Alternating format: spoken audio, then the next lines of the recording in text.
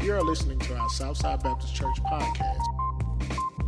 For more audio content, please refer to our website, ssbaptistchurch.com. Let's go ahead and pray. Dear Jesus, Lord, you know what we need out of this service. So God, I just pray, Lord, no matter where we're at in our heart and our mind, Lord, that you'll meet us there, God, that you'll bring the change that needs to come. But Lord, you'll also bring healing where there needs to be healing.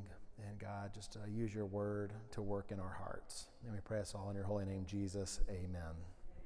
Hey, y'all remain standing for just a second. We're going to go ahead and read, and then we're going to jump right in. We're back in 1 Corinthians. Oh, wait, Children's Church. Yeah, they're leaving. Let them go. Grades 1 through 6.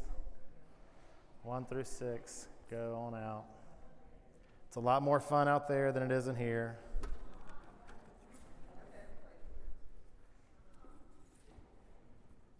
Okay, all of them all there. Oh, so cute. Their little backpacks. Okay, so we're going to be 1 Corinthians chapter 6, verses 1. We're going to read 1 through 11 again. This is part 2 to our message last week, so we're going to jump right in. This week I'm going to be reading out of the NASB, so there will be some slight changes. All right, verse 1. Does any one of you, when he has a case against his neighbor, dare to go to law before the unrighteous and not before the saints? Or do you not know that the saints will judge the world? If the world is judged by you, are you not competent to constitute the smallest law courts? Do you not know that we will judge angels? How much more matters of this life? So if you have law courts dealing with matters of this life, do you appoint them as judges who are of no account in the church? Verse 5. I say this to your shame. Is it so that there is not among you one wise man who will be able to decide between his brethren? But brother goes to law with brother, and that before unbelievers? Actually, then it is already a defeat for you, that you have lawsuits with one another. Why not rather be wronged? Why not rather be defrauded? On the contrary, you yourselves wrong and defraud.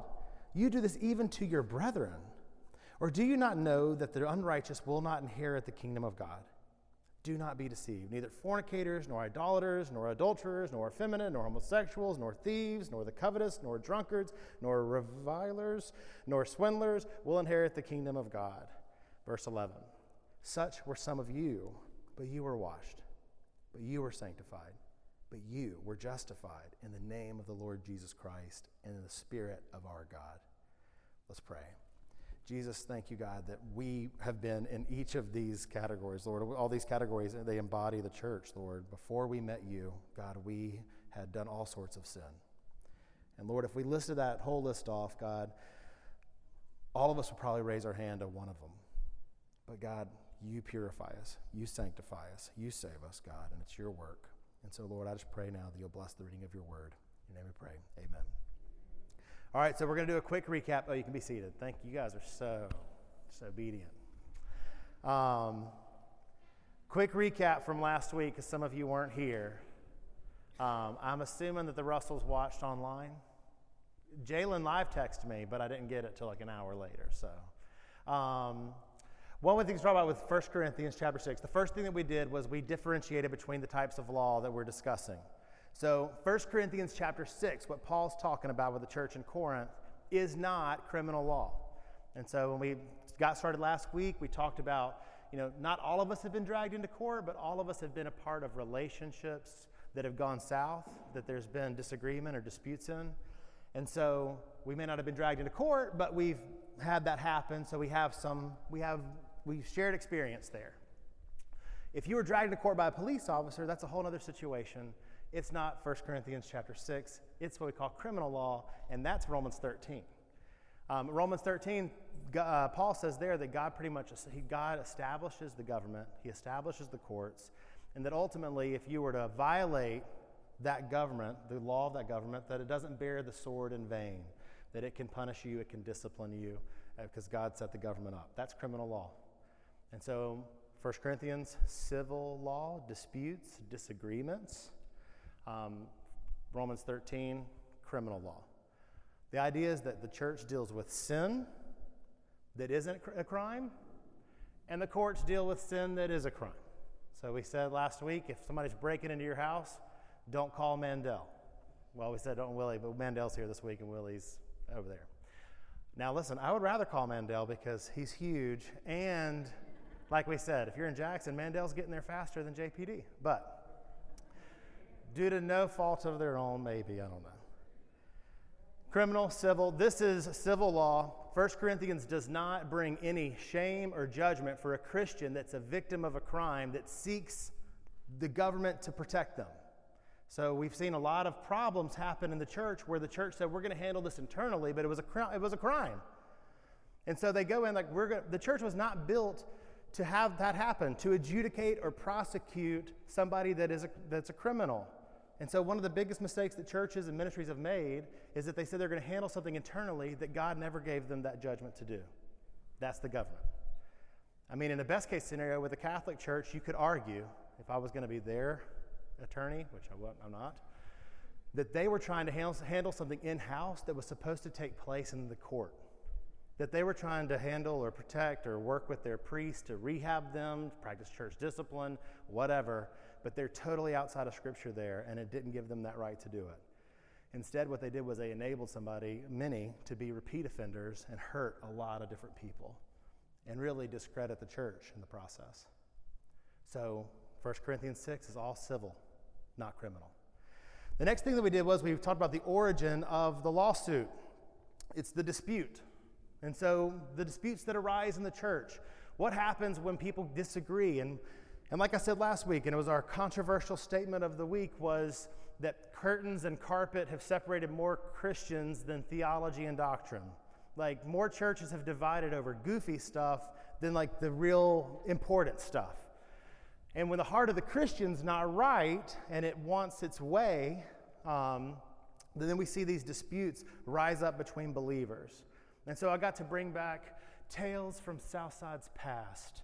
Like whenever they first wanted to introduce the first projector to the church, we were all riding around on horses, and there was a dinosaur grazing in the back. But we decided they wanted to move forward with a projector. And whenever they did that, they present this option in a business meeting. And it was back when business meetings were pretty packed, and there were a lot of strong opinions there. But everybody in the room agreed that they wanted a projector, except for one person who didn't want the projector. She wanted to spend the money on tightening the wrinkles out of the carpet in the church, which is okay. She can have that view, and that's why we have the vote. The problem was that while these poor souls were presenting the option before the business meeting, she, over the top, obnoxiously shook her head no the whole time they were talking and throughout the vote. Just sitting there, no, no, no. And what happens afterwards was there was tension and distance in this relationship, even with her brothers and sisters that are her age, her peers in this church, who voted a different way. Dissension arose in the body, talking about wrinkles in the carpet. And if I were to tell you, like, eventually you're going to leave this church, and it's going to be about wrinkles in the carpet, you probably wouldn't believe that, but these small things turn into big things because we can't seem to let them go. Another one was the Sunday school class where they had tables in there, and the tables were in such a way that it really only accommodated those that came every Sunday. So if you had another visitor, the visitor had to sit on the wall outside of the tabled circle, or somebody got up from the table so the visitor could sit at the table. It just made for a lot of awkward exchanges in what's already an awkward situation with Sunday school. I don't know if anybody's been to a new Sunday school class in recent weeks, months, years. It's awkward when you go sit face-to-face with strangers you don't know. And so probably Irene Hughes at the time was Sunday school director and thought, we need to get the tables out of there. Irene was like this strong personality. When she thought something needed to be done and needed to be done, she goes to pull the tables out and meets resistance. And this is where this great philosophical quote came from last week, where somebody looked at that church leader and said, no tables, no class. Which meant that if you took the tables away, the class wasn't going to happen anymore. And I'll give you a fictional update to that story. Eventually, that person left the church. They took the table with them. Them and the table, they got an apartment outside of town, and they've raised 3 beautiful chairs together. I know you're thinking, what does that even mean? I don't know. It was a nonsensical joke. But these little things like tables and wrinkles in the carpet turn into big things. And if you could see the way the lawsuits happen, typically if we were to follow the facts of the lawsuit all the way back to the origin, it would happen in one moment with a pretty arbitrary thing that happens, and it just goes from there. And we talked about the disgruntled nature that can come up in a Christian, where you see the check stub of somebody else at your workplace, and that affects how you feel from that day on. You felt content before. You felt satisfied in your work. You enjoyed those that you worked with, but once you saw that check stub, it's over, and now you're disgruntled. And then you've got 180 days to file with the EEOC if you've got a federal claim. These small things turn into big things, but it all comes down to the disgruntled heart of the Christian, where we aren't satisfied, we aren't content, and now it's changed the way we perceive all these other people and interactions that we have. And so if the Christian's heart isn't right, it changes the way that we interact with others. If we want to look more deeply at that, we can look at James 4. So let's just turn there really quickly, because I feel like I needed to back this up with Scripture. And James, Jesus is going to do it through James for us in James 4. James chapter 4, verse 1. What is the source of quarrels and conflicts among you? Is not the source your pleasures that wage war in your members? You lust and do not have, so you commit murder. You are envious and cannot obtain, so you fight and quarrel. You do not have because you do not ask. You ask and do not receive because you ask with wrong motives, so that you may spend it on your pleasures. Verse 4. You adulteresses, do you not know that friendship with the world is hostility toward God? Therefore, whoever wishes to be a friend of the world makes himself an enemy of God. Or do you think that the Scripture speaks to no purpose? He jealously desires the Spirit which he has made to dwell in us. Verse 6. But he gives a greater grace. Therefore it says, God is opposed to the proud, but gives grace to the humble. Submit therefore to God. Resist the devil, and he will flee from you. Draw near to God, and he will draw near to you. Cleanse your hands, you sinners, and purify your hearts, you double-minded. Be miserable and mourn and weep. Let your laughter be turned into mourning, and your joy to gloom. Humble yourselves in the presence of the Lord, and he will exalt you. Verse 11, we're hanging in there. I know your ADHD's kicking in back here. Verse 11, do not speak against one another, brethren. He who speaks against a brother or judges his brother speaks against the law and judges the law. But if you judge the law, you are not a doer of the law, but a judge of it. There is only one lawgiver and judge, the one who is able to save and to destroy. But who are you who judge your neighbor? Once again, we go back to all these little things that turn into big things, and they start with stuff that's inside of us. So the check stub puts inside of us this jealousy. I wanted this for me, right? And we see over and over again that it can tear up our relationships. And so what James says here is, humble yourself, submit to God, resist the devil. All of these are things that we would think need to be said to a murderer, but he's saying it to a gossip. These are things that we would think need to be said to a criminal, but these are things that he's saying to sinners, like all of us in this room. Submit to God, resist the devil. Humble yourself. Don't speak about a brother. Don't speak against a brother. And what we said last week was that this disgruntled heart in us raises up where you find yourself and you're just this negative Nancy. Like, I don't like that they do that. I don't like that they do that. I don't like that. I don't like his mustache. I don't like her ponytail. I don't like that painting color they chose to paint that Sunday school room with. And it ends up being, it's a heart issue. And what God wants you to do is submit to God. Resist the devil. Humble yourself. It doesn't always have to go our way. Now, just give you a real world I'm going to be transparent with you. When they change these chairs around, the devil got to work in my heart. Because I found myself being like, I feel like that's too much of an angle. And the center of the aisle is just off right here.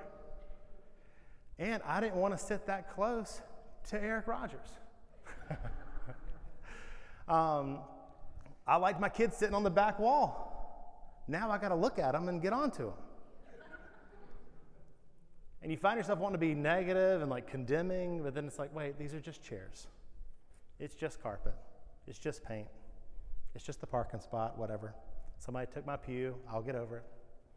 And in that case, they literally took my pew. So all of these things, they start small, they get bigger, and I think what we see is that there's a spiritual influence in every single one of them. And that's what we need to remember in all of our relationships, and especially in the relationships within the church. Am I mad about chairs, or is there some outside spiritual influence that wants me to be mad about chairs? And we talked about last week, if you're married, you know that you can argue about the dumbest of things. Like if you're married, you know that the dumbest topic can actually be a deal breaker, where you're like, I'm going to get a divorce if you don't start getting a shower at night and waking me up in the morning. So little things become big things. The other question was, why is the church involved? So Paul in 1 Corinthians 6 says you should be able to go to the church. Isn't there just one wise person among you? He's laying the sarcasm thick. Like there's not one wise man among you that you could go to and ask for this solution or ask for them to be a mediator between you. You choose to go to the court system of the day. And what we said was that I gave what I thought were two good reasons why we don't see people go to the church. The idea being that you could go to church leadership and you could say, here's our problem, we disagree. Help us figure out how to fix this. And the church would be able to say, you need to do this and you need to do this, and they would bring resolution. Number one reason why I think that doesn't happen is sinful pride and a poor valuing of the church. And so the sinful pride meaning that I think I can judge better than anybody in that church is going to be able to tell me. I know better than anybody at that church is going to know. The only one that could even get past my knowledge has got to be, if you're going to justice court, somebody with a GED. I mean, they don't have to have a law degree or anything in justice court. The only one that's going to be able to surpass my knowledge is somebody that's been proven as a judge and can handle it. So you don't value the church, you don't value the church leaders, and really I think it's a reflection of just sinful pride. You believe in yourself more than you do anybody at the church. 2, sinful motives. You want a sinful result, you want a secular result, so you go through the secular channel to get it. So if I know I'm not going to be able to get the award I want, or the conclusion, the solution that I want, then I'm going to go to the court so I can just advocate as strongly as possible and see what happens. Where the church isn't going to, maybe they're going to follow the biblical model and it's going to be more fair judgment, which is not what you want. Ultimately, it all came back to our heart, where we are, and we have this chance to be able to reflect and say, God, is there stuff in me? Is there disgruntled discontent? Is there a disgruntled discontent spirit in me that's making me want to fight everybody, or making me want to argue about stupid stuff, or make it primary? Because what the enemy wants, y'all, is that Marge doesn't remember taking the grandkids to the cross and praying. What she remembers is that one of those kids at the church didn't say thank you, right? And she hangs on to that and forgets the more important piece of like a legacy of spiritual heritage, like you're bringing people to Jesus. And so for us, it's so easy. The thing that we end up leaving over was worthless compared to the things that we gained from being in community and walking with brothers and sisters. All right, so we discussed the legal system of the day, and last week we talked about it was kind of a public system, meaning there was no court TV, but this was the best TV. Imagine if you could, in an urban center like Corinth or Athens, be able to walk up and see a legal proceeding going on. One of the biggest disappointments in actually practicing law is how few people are in the courtroom. It's usually just the attorneys and the parties. Like you get there, or a reporter like Therese. You always see in the movies it's just a packed courtroom. They're much smaller and there's never anybody there. And then I got licensed right as COVID was in effect, so there was nobody there. But one of the things that we see in the legal system in that day, and we don't have documents for Corinth. We only have documented legal practices of Athens up the road. So we're going to assume that some of that stuff bled over, but it may not be a mirror image. We know that there were public hearings, there were public interactions there in the legal system, but what they did was they had a public arbitrator, and they would give a public arbitrator to each side in a dispute. So it'd be like our public defenders. The government gives you a right to counsel. If you're ever arrested, you have the right to remain silent. I know for whatever reason, those warnings go over, like you don't think about them. But remember, when you're arrested, you have the right to remain silent. It's a right you should exercise. And you have the right to counsel. And those are extremely protected by our system of justice. Use them. That side note's over. But back in the day, they had public arbitrators. Each side was given a public arbitrator to help mediate the disagreement. If they couldn't come to an agreement, then eventually they would bring in a magistrate who would go in and help adjudicate the case. The jury sizes back then, on the smaller end, were 201 jurors. On the larger end were 6,001 jurors. One of the big challenges in the court system, and the reason that whenever you get ready to take a case, you have to tell somebody, hey, I know it looks like a sure thing, but we could lose. Like, you could lose. And it's why you may want to settle. Like, you give them that talk, because jurors are so unpredictable.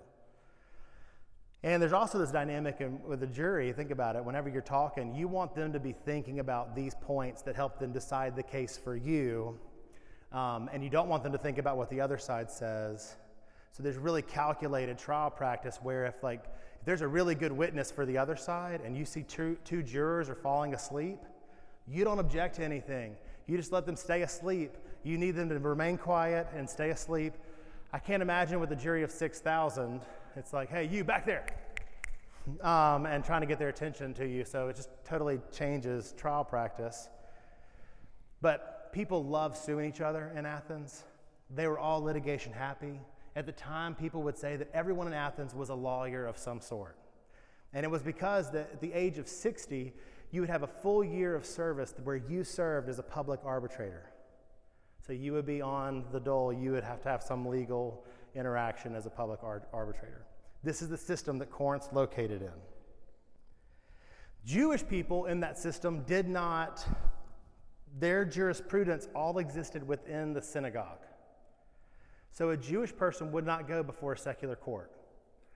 One of the nice things about Rome and Greece was that they allowed for the self-governance of these different nations that they took over. It's why whenever we look at the prosecution of Jesus Christ, that it happens in the synagogue with religious leaders. And then when it comes to Pilate, he's like, what do you want? Send them to Herod. He sends them to the kingdom that he rules over so that they can go through that legal process. And ultimately, it's the Jewish people that choose to crucify Jesus. All that happens, remember, Pilate washes his hands of Jesus. And he does that because they allowed for that kind of self-governance to happen in their legal system.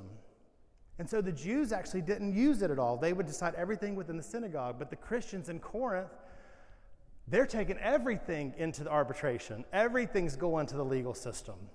And the whole world's watching it, like the world is in not the church. They're watching it take place in the public. Now, one of the things that we have about the church that's really good, and I don't know what you do when your church is huge. Like, Southside's like family, right?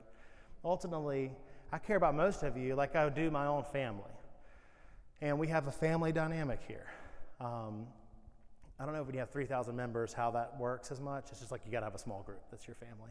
A smaller family than this. But whenever that we have that family dynamic, this is what was happening in the church in Corinth. In a family, if you have somebody that has expertise in a certain field and you need something done in that field, then you'll utilize them for it. So if you need a deck built and your nephew is a really good carpenter and you know he does good work and you're going to pay the money for the deck anyways, why would you not pay your nephew to build the deck? Likewise, if you have an uncle that's an attorney and you need a will drafted and he does wills, why would you not go to your uncle for the will? It's this idea of like you're going to patronize as a customer, patronize businesses of family members that you care about. And the same thing happens within the church.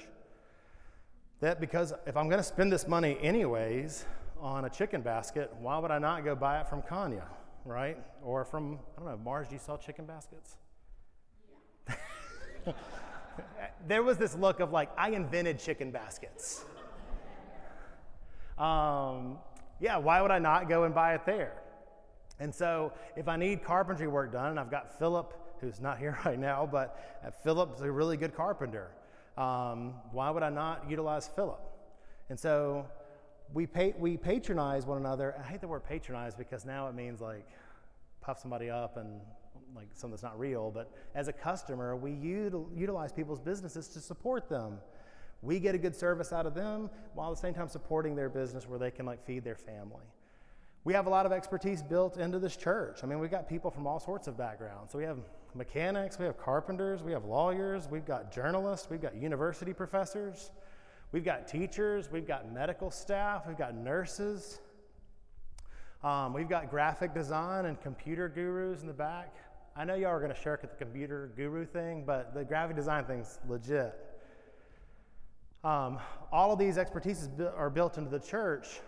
Why would we not utilize that with one another and support one another in business? The question is, what happens when Philip, who's a really good carpenter, and I hate limiting Philip to just carpentry because he really can do everything. He can be like electrical, plumbing, sheetrock, everything, and he's a fantastic dancer. No, it's good. He does it all. But if I use Philip to build out this deck, and 2 years later it's rotting and falling in, what as a Christian now do? I paid him $4,000 to build the deck. It's a big deck. And now it's fallen in. And Philip says it's not his fault, it's the lumber company because he used treated lumber and did everything the way he was supposed to, but it's rotten because of the EPA standards of blah, blah, blah, blah, blah. What do we do now as two Christians that have this dispute? Paul says here that if I were to take Philip to court, that is a straight up sin. There's no way around it. It's a sin. He says that why would you take him before lost people? The church can handle it. And if the church can't handle it, or Philip won't submit to the church's guidance, then why not rather be wronged? Why not rather be defrauded? And so if I'm going to take Philip to court, it's just a straight up sin. And so disputes that arise in the church, if we actually support one another this way, and listen, here's the sad truth of it. We're also afraid of things going south. We don't support each other that way, even in our own families. Back in the day, the family used to work that way, where it's like, my nephew's a really good carpenter. I'm going to use him to build this deck. And now you're like, my nephew's a really good carpenter, but I'm not going to use him to build this deck because I don't want us to have any type of disagreement that affects our family harmony, that it means that we don't get to get along anymore. And don't you see how now our litigious, argumentative nature is determining the steps that we have, that we take, the harmony that we have. And so for Philip, if that were to happen, then we could come to the church and I could say, listen, guys, y'all, let me just go ahead and throw this out there. I don't think this would ever happen. I've done work with Philip. He's incredible. He comes back and fixes. If he thinks something he did was subpar, I couldn't keep him away from fixing it. He would fix it. But if it were to happen, we could come before the church, not here, but come before church leaders and seek guidance from church leadership.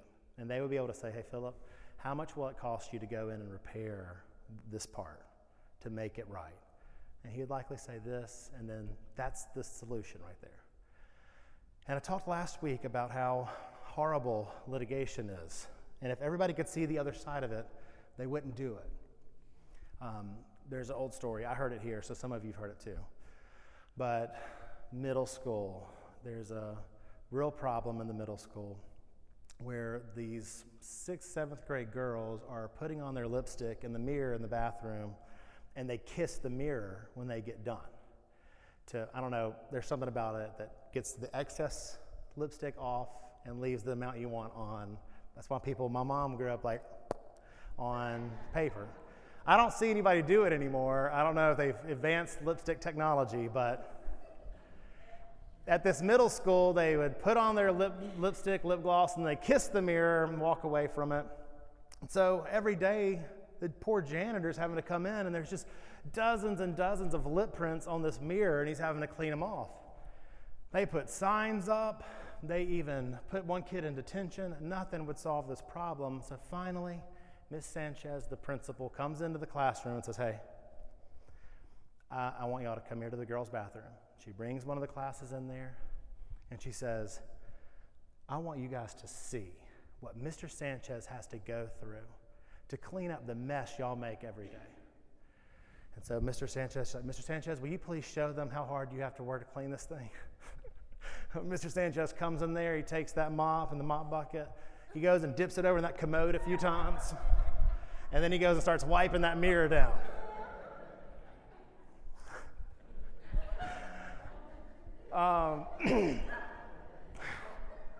If you could see the process of cleaning up the dispute, you would avoid it.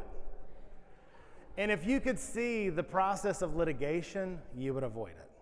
It takes forever, and neither side, it's never a point where both sides come out happy. Where if there could have been some mediation where they remembered the important things, the spiritual heritage that they're both trying to leave, they would have worked it out. And so what we see is Paul saying, you're taking everything in front of the secular court, in front of secular people, and it all comes down, really, you want a secular motive. We want secular results. And if that wasn't the case, then you would choose to be defrauded. So now the question comes up, is there ever a time where a Christian can sue a Christian? So let's go to Matthew 5. And as an attorney, I want to answer all these with yes. We can all sue each other all the time. But when we get to Matthew chapter 5, verse 21,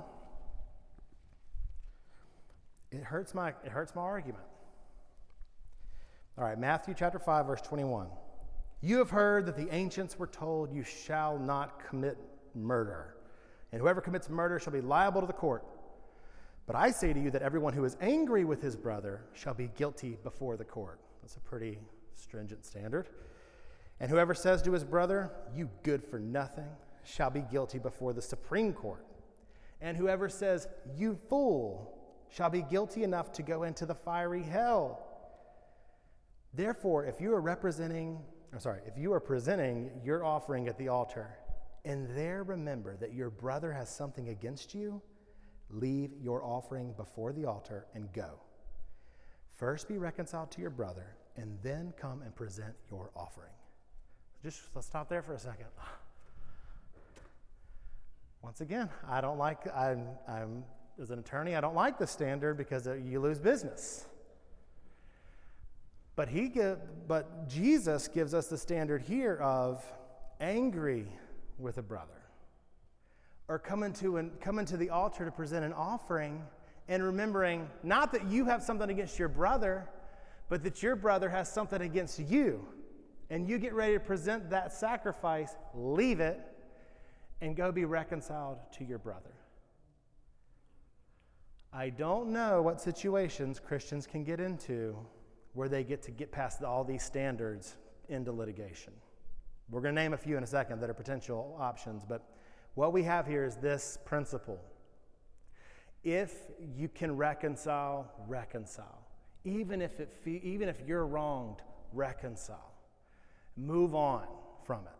If we pick back up in the next passage, it says in verse 23, therefore, if you are verse 25, make friends quickly with your opponent at law while you are with him on the way, so that your opponent may not hand you over to the judge, and the judge to the officer, and you be thrown into prison. If we go on to verse 38 in the same chapter, Jesus says, and this is what, if I was going to open up a personal injury office, I would have on the wall, eye for an eye justice, right? Or a prosecutor's office. Okay. Verse 38, if you have heard that it was said, an eye for an eye and a tooth for a tooth, but I say to you, do not resist an evil person. But whoever slaps you on your right cheek, turn the other to him also. If anyone wants to sue you and take your shirt, let him have your coat also. Whoever forces you to go 1 mile, go with him 2.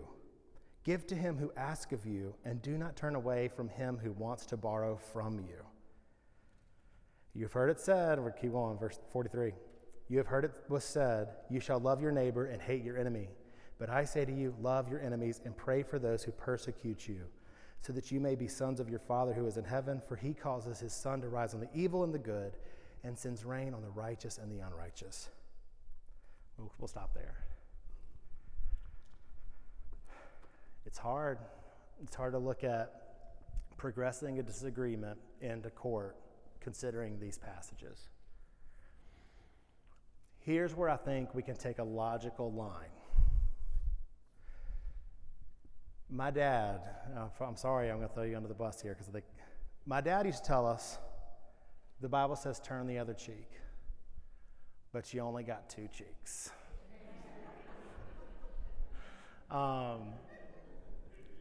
And if he hadn't taught us to stand up at any point, then I don't know what kind of victimization could have happened in my lifetime. Mark Driscoll in this passage, he said, if Christians set themselves up as they're never going to sue anybody, then think about the mark that they just put on themselves for litigation. That you could do whatever to a Christian and they're just about going to always take it. MacArthur takes this other side, though. So John MacArthur says, ultimately, you just said God's going to handle it. So, yeah, they're going to come after me I don't care. God will take care of it. And so the question, and I don't have a good answer. The question is, can a Christian ever sue another Christian? I'm going to throw out there, I don't think you can do it and it not be a sin. Unless, and I had these questions, so it's just follow-up questions. Is it something that God entrusted for you to handle? So your child. I believe in like a custody dispute, these are times that Christians will be taken into court, and if only a fool would not have an attorney and fight for the custody of their child when they know it's right. I believe there's times where there are things that are worth fighting for, truth that's worth fighting for, and a narrative that shouldn't be told against you, that you should be able to tell your side of the story of what actually happened. You should be able to prove it in court. So what we'll go to is this. If a Christian's going to sue another Christian, it's likely always a sin. Unless they've continually tried to reconcile, they continually tried to turn the other cheek, and they're finally pushed in a place where they have to respond because God's entrusted them with a responsibility over somebody else or something else that they need to respond for.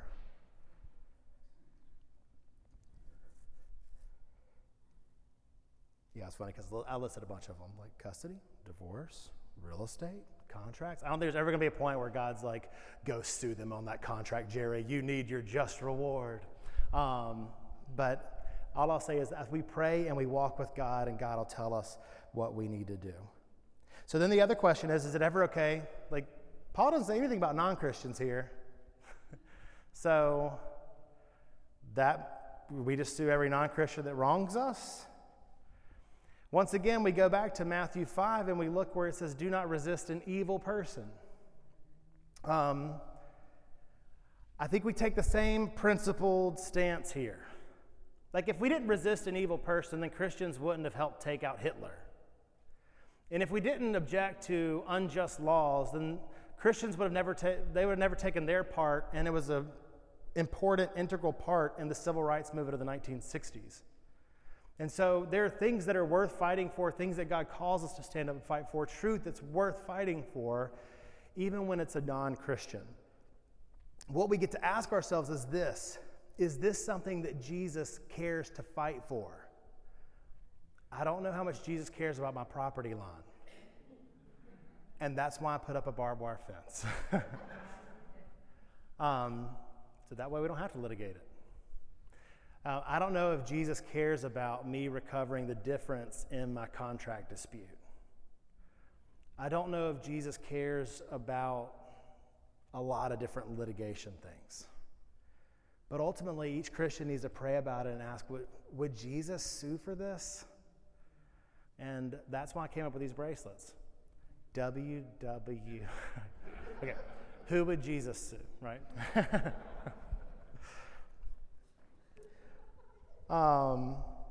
What we know is that Paul gives us times, like even Paul, the Apostle Paul, in Rome, he would argue as a citizen of Rome. He would use his legal standing as a citizen of Rome, and he would actually represent himself, and he would argue like an attorney. And there are times where we need to be able to argue like an attorney. And you need an attorney that can represent you. So pastor, y'all, this guy's from Eastern Europe, but Pastor Artur Pawlowski and his brother in Canada, their church kept meeting despite some of the COVID restrictions that would have had them not meeting at all. And him and his brother on their way back home from church in their suits, 3-piece suits, vest, And they're driving in the rain when an armored motorcade from, I don't know, it's like Alberta or Calgary, comes up, pulls them over, takes them out of the car, puts them on, it's in the rain, puts them on concrete, handcuffs them, drags them and puts them in a police vehicle, all because their church kept meeting despite some of the COVID restrictions. I only have good Canadian cases. Pastor James Coates, he's jailed for more than a month, at times in maximum, and both of these pastors, by the way, maximum security prisons in Canada, which I know we're thinking Canada, they're wimps, their maximum security is like a roped off area in a courtyard, I don't know. But it was maximum security, it was a big deal. And Pastor Coates said this statement, he said, he talked about he didn't have any intent on being a political revolutionary. He said, I realize that's what society is going to perceive as what's happening here. But I'm simply here in obedience to Jesus Christ. And it's my obedience to Christ that has put me at odds with the law. Recently, in our nation, in California, a federal judge just ruled that Governor Newsom's COVID restrictions violated people's religious freedom. He ordered that the government in California pay $1.35 million to a local LA church because of the onerous lockdowns of COVID-19. And in that case, in America, that pastor was threatened with daily, and church leaders were threatened with daily criminal charges and up to a year in prison because they chose to continue having church. That's in America. And that's also in a court decision, so it's a fact that's been presented. There's some things worth fighting for. And if we were never supposed to sue each other, then the question would be, well, is there such thing as a Christian attorney? Molly and I would strongly argue there is.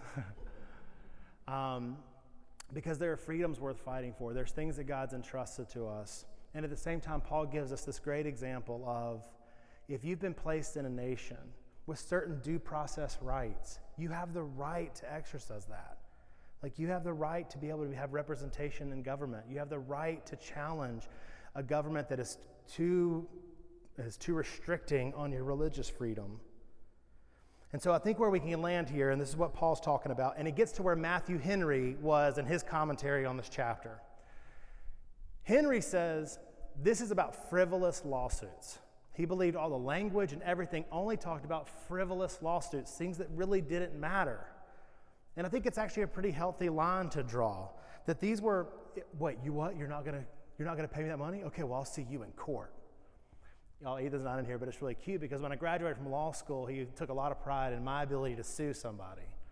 He's like, my dad's gonna sue you, you're so sued. But he didn't tell anybody that. He would just say it around the house. It would be like if I was a Olympic wrestler, like, my dad's gonna chokehold you, but it was about the law. And I had to tell him, like, hey, you don't sue everybody for everything. And this is what I think Paul's getting at. Frivolous lawsuits, goofy stuff that doesn't matter, get rid of it. It's better to be wronged. It's better to be defrauded. It's better to keep the cross as the most important thing that we consider. And y'all, since we're not all suing each other here, I don't think we've had a lawsuit the past 20-something years here. Since we're not suing each other, we can take it upstream and think about our heart. Think about how quickly we get into disputes. But as far as us in the litigation side, it's about the frivolous stuff. And walking with Jesus helps us remember to not dwell on the frivolous things. The last thing I'll say is this, because I want to talk about insurance companies. First off, this is going to be mind-blowing, and I know we're going just a little long. Allstate, who I hate. I've been wronged. Their quarterly profit, so from January 1st to March 31st in 2021, was $6.17 billion. And that sounds like a lot of money. But that was a 41% increase from the previous quarter a year before.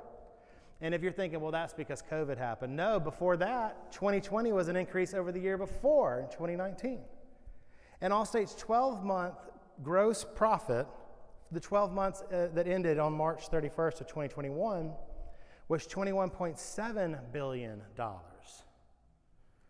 The national insurance, all national insurance companies combined in 12 months in 2019 in property and casualty insurance, they had $637.7 billion in gross profit. Including life insurance and annuities, $1.32 trillion. And I know you're like, well, we don't care. But a few things there. Don't treat them like they're the Salvation Army. And don't treat them in a way that you're not a Christian. So first off, I don't know, I grew up at home, it was like, you don't sue. It's like, and John MacArthur tells a story about him getting hit by like a commercial bus. Him and his wife get hit by a commercial bus. And the insurance agent comes in bullying him.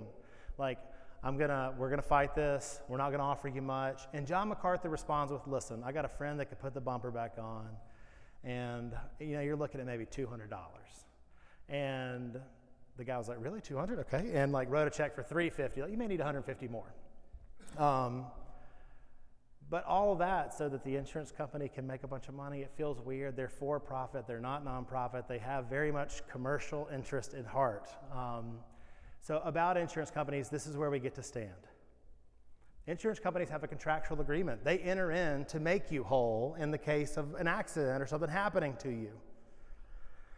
I don't believe there's anything wrong if you've prayed about it and if you're telling the truth to hold them to their contractual agreement. Now, this is just me. This isn't Spirit-filled necessarily. I don't know. What is Spirit-filled is the idea that you need to walk with Jesus to be able to make that decision. And maybe I've watched too many Morgan & Morgan commercials, but I do think some of the injuries that people experience in these car accidents are long-lasting, and they never got any kind of payment or consideration for it. So just throwing that out there. But the danger is, and what we see, I think, in today's church is what Paul said. Remember, he doesn't just say, why not rather be wronged? Why not rather be defrauded? He says, you actually, right now, you are defrauding people. You're wronging people. What they were doing was they were taking them to court to get something that was unjust out of them. So at the same time that the insurance company, I think, should be bound to uphold their side of the contract, we have to do the same. And we don't look at the Richard Schwartz commercial and think, wow, he got $537,000 for that person. What am I going to get? Somebody step on my arm. We don't look at it as a cash payout. We take an honest, principled approach in how we do it, and we pray and ask God for guidance throughout. And then there's times where I may even go to the church and say, hey, you guys tell me, what do you think I should do here? Ultimately, it all comes down to where our heart's at, what God's doing in our heart. Greed, sinful pride, all of these things will complicate a dispute like that, where I want more money, so I'm going to go and hire an attorney, and I'm going to say I have problems that I really don't have or I had before the accident. Or I know that they would rather settle this out of court for a lot less than it's going to take for them to pay to go to trial over it. So I'm going to push a frivolous lawsuit, and I'm going to get money out of this corporation. God's called us to be honest. He's called us to be principled. He's called us, listen, to be forgiving. He's called us to be gracious. And what he does in that passage, remember, we said it last week, in the last two verses that we read in 1 Corinthians chapter 6, he lists off all these laundry list of sins, all of which we committed. Like everybody's like, I feel wronged. I'm a reviler. I don't know if that's reviler, right? I'm a reviler, and I feel like Paul's picking on me. No, he picked on everybody. Like, he said this about everybody. He puts us all together that we had to be forgiven by Jesus. And if we can remember that grace, that forgiveness that Jesus showed us, it'll help us in interacting with the world. And ultimately this, in our lifetime, there's going to be things that are a lot more or a lot less important than that. The gospel in our heart, the gospel in our families, the gospel in our friendships, the gospel in our church, the gospel in our work, the gospel in our community, the gospel in our city, the gospel in our state and nation. It's worth more. It's why when there were government orders to wear a mask, you wore a mask, because it wasn't worth fighting for. There are some things, though, that are worth fighting for. We have to walk with Jesus to be able to tell the difference. All right, so let's just stand up and pray. Jesus, thank you, Lord, that your books are practical. God, you address all sorts of different stuff. Lord, you address really simple things like going to court. Lord, what happens when we argue? And God, the reason that you did that was because you knew that the sinful flesh in us would rise up at times, and it would want its way, and it would just beat down the spiritual side of us, God, and we would take our own approach, and Lord, people would get hurt, and ultimately we would get hurt. But God, you work in our heart. You change our heart. And Lord, where we normally would have fought, now, Lord, we turn the other cheek. God, normally where we would go and hire the most powerful attorney to challenge this, God, now we give them our tunic, we give them our coat, we give them our shirt. Because, God, you told us there are things that are more important than the clothes on our back. Lord, there's things that are more important than a little bit of pain. God, and that's your gospel. That's the work that you're doing in our heart. Lord, if you've started something in someone's heart today, God, I pray that they'll continue on and be obedient to you. Lord, that they need to come up here for prayer. Lord, they need to be saved. Lord, they need to become a member. Lord, they just need to repent of a few things. God, they need you to change their heart. Lord, that this is their time. So God, we thank you for this opportunity, and we pray this all in your holy name, Jesus. Amen.